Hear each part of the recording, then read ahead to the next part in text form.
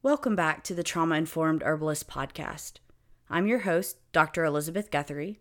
And yes, you heard that correct. I am Dr. Elizabeth Guthrie. Just a few days ago, I got the news that I finished the final requirements. I now hold a PhD in natural medicine. My specializations were in naturopathic psychology and herbalism. And I'm really thrilled to be part of the Kingdom College of Natural Health alumni. I chose that program specifically because I knew it would be more intense. And because of my extensive background, Dr. Harbuck worked with me to personalize my program so I could study even more of the things I was interested in. I ended up completing 10 thesis projects that included a 5,000-word thesis paper for each project. And my final exam ended up being over 18 hours long. It took 2 days. It was grueling. I hope to never see something that intense again.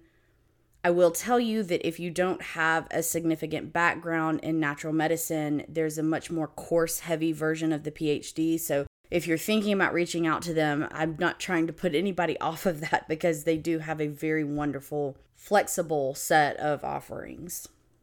So yes, I'm definitely excited. I'm celebrating, and I want to say thank you to all the encouragement that you have shown me. The listeners of this podcast have been very encouraging with the comments and the emails that I get. So thank you for that. Today, we're going to dig into adaptogenic herbs.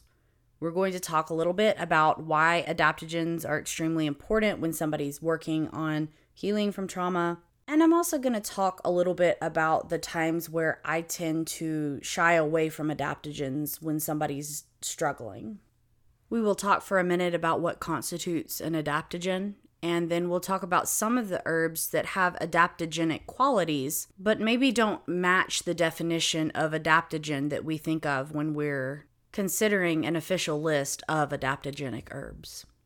As I've mentioned before, please consider this podcast more of a brainstorm to help you start researching what might help. This information can't possibly constitute individual advice because I'm talking to a broad range of people. So make sure you do your research. Check safety information, make sure there's no drug interactions with anything you're taking, and consult professionals if you're unsure whether or not something's the right choice for you. All right, so adaptogens. What are adaptogens?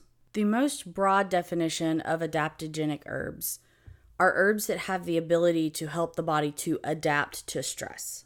When you find the right adaptogen for you, you'll usually begin to feel a lot of resiliency that you had lost through dealing with unresolved trauma. If you find yourself really interested in adaptogens, David Winston has written a book called Adaptogens, Herbs for Strength, Stamina, and Stress Relief. And this is a really interesting book that gets into a lot more of the chemicals, a lot more of the reason that the different adaptogens work really well for different situations. And he has an entire chapter dedicated to adaptogens in the stress response that can help you to understand more about how adaptogens work on the body during stressful times. So if we're considering adaptogens herbs that help the body to adapt to stress, how are they different from nervine tonics? How are adaptogens different from a lot of the different tonic herbs that are available?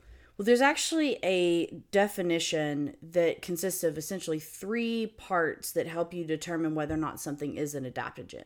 There are herbs that have adaptogenic qualities that maybe don't fit all 3 of these categories, but the official list of adaptogens that has been created over the years comes from herbs that fit into these 3 categories.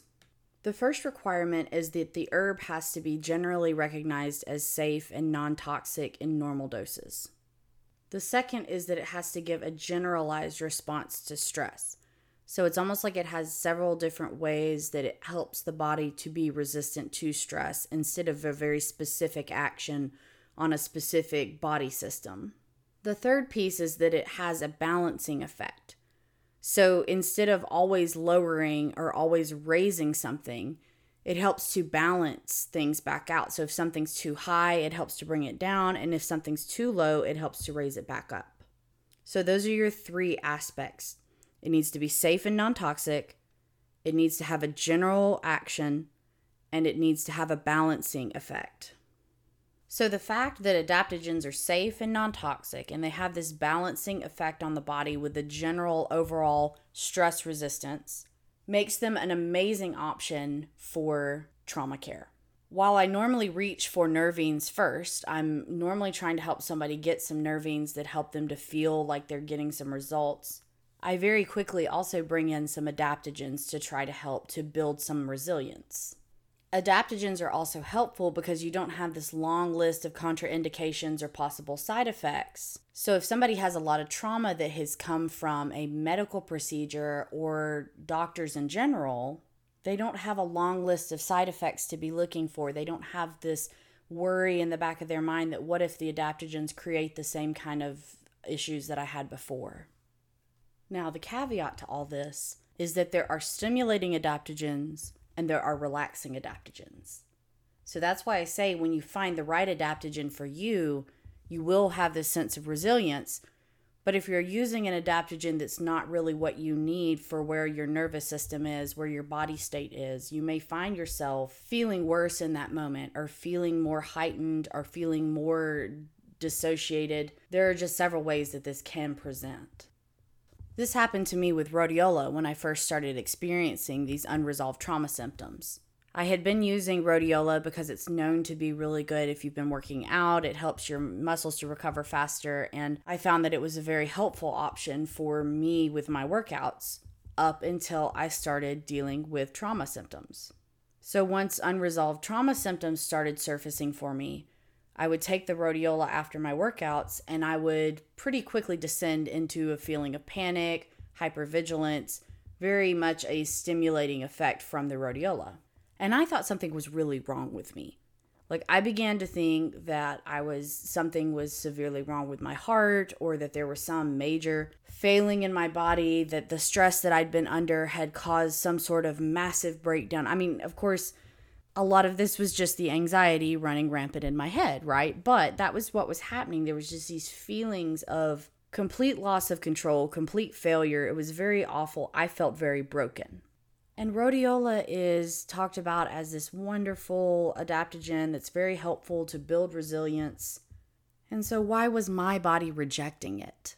Why was I the person that couldn't get the benefits from rhodiola? And it added to my stress. There was a significant impact on how I felt as far as my stress levels and things like that, until I began to realize the difference between relaxing and stimulating adaptogens and the way that that works on your nervous system, especially after dealing with trauma and trying to handle extreme stress. So stimulating adaptogens like some of the ginsengs and rhodiola tend to encourage more nervous system activity. If you are already prone to being in a sympathetic nervous system state where you're having some of the jumpiness, the hypervigilance, that kind of thing, they can make it worse. Not always. So there's some exceptions to this, which we don't have enough time to get into here, but like there are times where it won't have that effect. But if you're finding yourself having that effect from those herbs, just know that that's okay. That does happen. And you probably want to switch to more of the calming and soothing adaptogens. Ashwagandha and Schisandra are two really wonderful relaxing adaptogens that will have that effect of bringing you back into almost a ventral vagal state of calm connectedness. While we normally think of ashwagandha as part of Ayurvedic medicine, we also see it used in medicines that are coming from African healing systems. If certain hormones are imbalanced, ashwagandha has been known to really help to rebalance things that are happening in the endocrine system. It tends to be my go-to when somebody has been dealing with a lot of stress over a long period of time. So honestly, with the last 3 years and how things have been for us here, this is an herb that almost anybody could benefit from at this point. It also has analgesic and antispasmodic properties that can make it a great option for somebody who's dealing with chronic pain, especially if it's related to an inflammatory issue, because ashwagandha also has anti-inflammatory properties. It's great when somebody's dealing with a feeling of nervous exhaustion.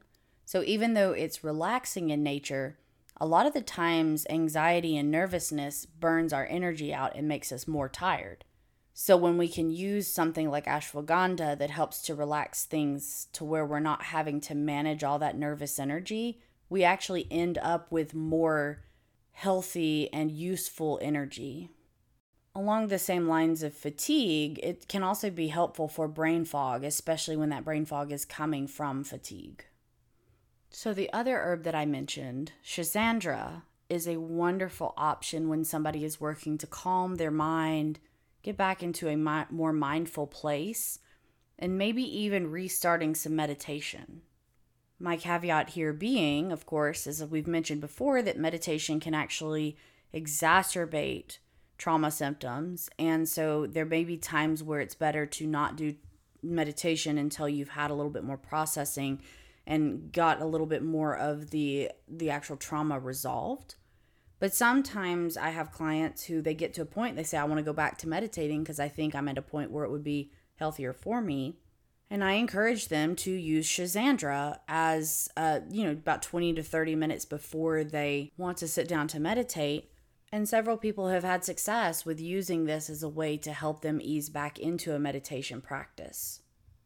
I really love how Schisandra helps with soothing the autonomic nervous system and bringing all of those subconscious processes back into a very resilient place, while also helping the brain to be more focused and alert.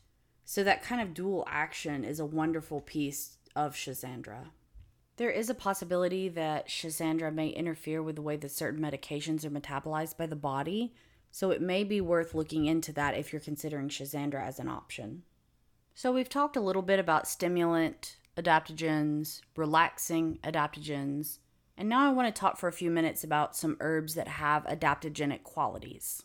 Tulsi, which is also known as holy basil, shatavari, and codonopsis. Tulsi has had a lot of research done recently around its ability to help people who are dealing with blood sugar issues. And many times when we have significant trauma that's occurred and we're living in a heightened stress response, blood sugar can become a problem. So holy basil or Tulsi is a wonderful option in those scenarios. Tulsi has a very spicy flavor that I love in a glycerite. And I have fallen in love with the energetics of Tulsi. So it has a very strong action on several parts of the chakra system. And of course, you all know that one of my first loves was energy healing. And so I really have enjoyed the etheric qualities of Tulsi as well. The warming sensation of Tulsi can be helpful for circulation. It can help to relieve brain fog that's coming on from different forms of stagnation. And it's a really good addition to several different forms of tea. So it's really easy to get a little bit more Tulsi in your herbal regimen. My friend Ruth Shelton is known as the Empirical Herbalist. And on her website, theempiricalherbalist.com, you can find a sweet Tulsi tea that has Tulsi, red roses, jasmine, cinnamon, and cardamom. And I'm addicted, so I encourage you to check that out. This was not a paid advertisement. I'm just kind of in love with this tea. All right, so let's talk about shatavari. Shatavari is almost an herbal ally for me more than it is the physical components. And not that it doesn't have very good physical components, but it tends to be the herb that brings back hope. When somebody has been struggling for so long, it feels like everything is lost.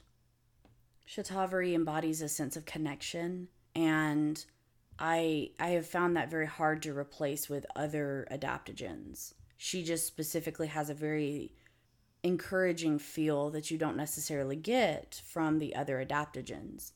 So in my experience, when somebody is just completely run down and they just feel like they've tapped out all their resources, shatavari is my go-to. And I do want to clarify, holy basil, shatavari, and codonopsis are not actual adaptogens from the definition we discussed at the beginning, right? But I have found that they have very similar properties to adaptogens. They may possibly be adaptogens and just haven't necessarily passed the test to be considered an adaptogen. So I apologize where I'm calling shatavari an adaptogen as if she is a labeled adaptogen, but she does have adaptogenic qualities. And so that's what I'm really talking about when I'm talking about these different herbs that aren't necessarily labeled adaptogen, but they do have adaptogenic qualities. And the final herb that I wanted to spend a moment on that's in this kind of possible adaptogenic group is Codonopsis. Codonopsis is a chi tonic in traditional Chinese medicine. So somebody who is very, very run down, doesn't really have anything left, no resilience, no strength, they tend to be the people that are going to benefit from Codonopsis. If you've done research into ginseng and you've tried a couple of forms and you feel like it's too stimulating, but you could use some of the benefits from it, Codonopsis has many of those benefits with a much more mild feel. So Codonopsis might be an appropriate substitution for ginseng in those situations. So we've talked about a lot of very helpful adaptogenic type herbs today. And you may be thinking, gosh, I could use a little bit of all of those. And I completely understand. But when you first start working with adaptogenic herbs, especially the true adaptogens, I think it's best to try one at a time and see how you do. Using one at a time gives you a good idea of how you're responding to the specific herbs, and it can help to zero in on what's going to be most effective for you in the long term. There are a lot of companies that make really good adaptogenic blends. I know many herbalists that have adaptogenic tincture blends and things of that nature, but I really encourage you to start your journey with just taking one at a time and seeing how you respond to each of them.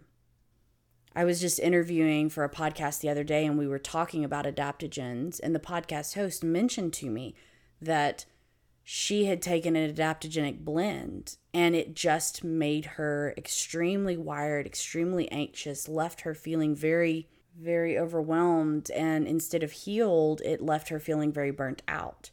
And I suspect that there were stimulating adaptogens in that blend that did not work well with her constitution and with the place where her nervous system was at that time. And I know that I've talked a lot about stimulating adaptogens and how the response in the nervous system can sometimes, if you are more inclined towards a sympathetic response, the stimulating adaptogens can actually make things worse. But you can have some problems out of relaxing adaptogens as well. So if you find yourself trying a relaxing adaptogen and then you have a hard time afterwards feeling like you're spacey, like you can't ground back into your body, then you might actually go for a more stimulating adaptogen. That may be the time where rhodiola is going to make the biggest difference for you. So just remember what we've talked about. This entire season has been about, it's not that my body is broken. It's that there's things that need rewiring. And this takes time. It takes a little bit of creativity. And it definitely takes a lot of patience and honoring your body where it is right now. If you loved meditation before you had trauma, or you want to try meditation and you love the idea of meditation, but now you're struggling with it, that's okay. It doesn't mean you'll never be able to meditate ever again. It's just you may have things that you need to do to get to that point. You may not enjoy rhodiola right now. And it may be, man, I would love to have that because I'd love to be able to have more stamina in my exercise, but it just makes me a jittery mess. Join the club. It's okay. What will eventually happen is when you work with your body and you work with the unresolved trauma and you bring things back into balance, you'll be able to use a little bit of rhodiola again. All is not lost. All is not over when it comes to these things. It's just a matter of adjusting and playing Nancy Drew or Sherlock Holmes or Encyclopedia Brown or whoever you want to imagine yourself being as a detective on this case. And giving yourself the grace when things don't work out, but also being able to see how far you've come over the last 6 months. And those small little successes add up. In the moment, you may not feel like you're getting anywhere, but when you look back over a year, 2 years, you'll be able to see the difference. All right, I'm really grateful for all of you that have listened. I'm really thrilled that you're interested in this. Thank you for everybody who has reached out asking when there's going to be new episodes. We do have several more episodes to go before this season is over. We're about to have a couple of episodes on aromatherapy, and I'm actually going to be able to give you a little bit of a sneak peek into the next book that's going to come out in April of this next year on trauma and essential oils. So I look forward to it. I thank you again for being here. Thank you for listening. And if you have questions, reach out to me, Elizabeth@empathiccoaches.com, and I'll catch you in the next episode.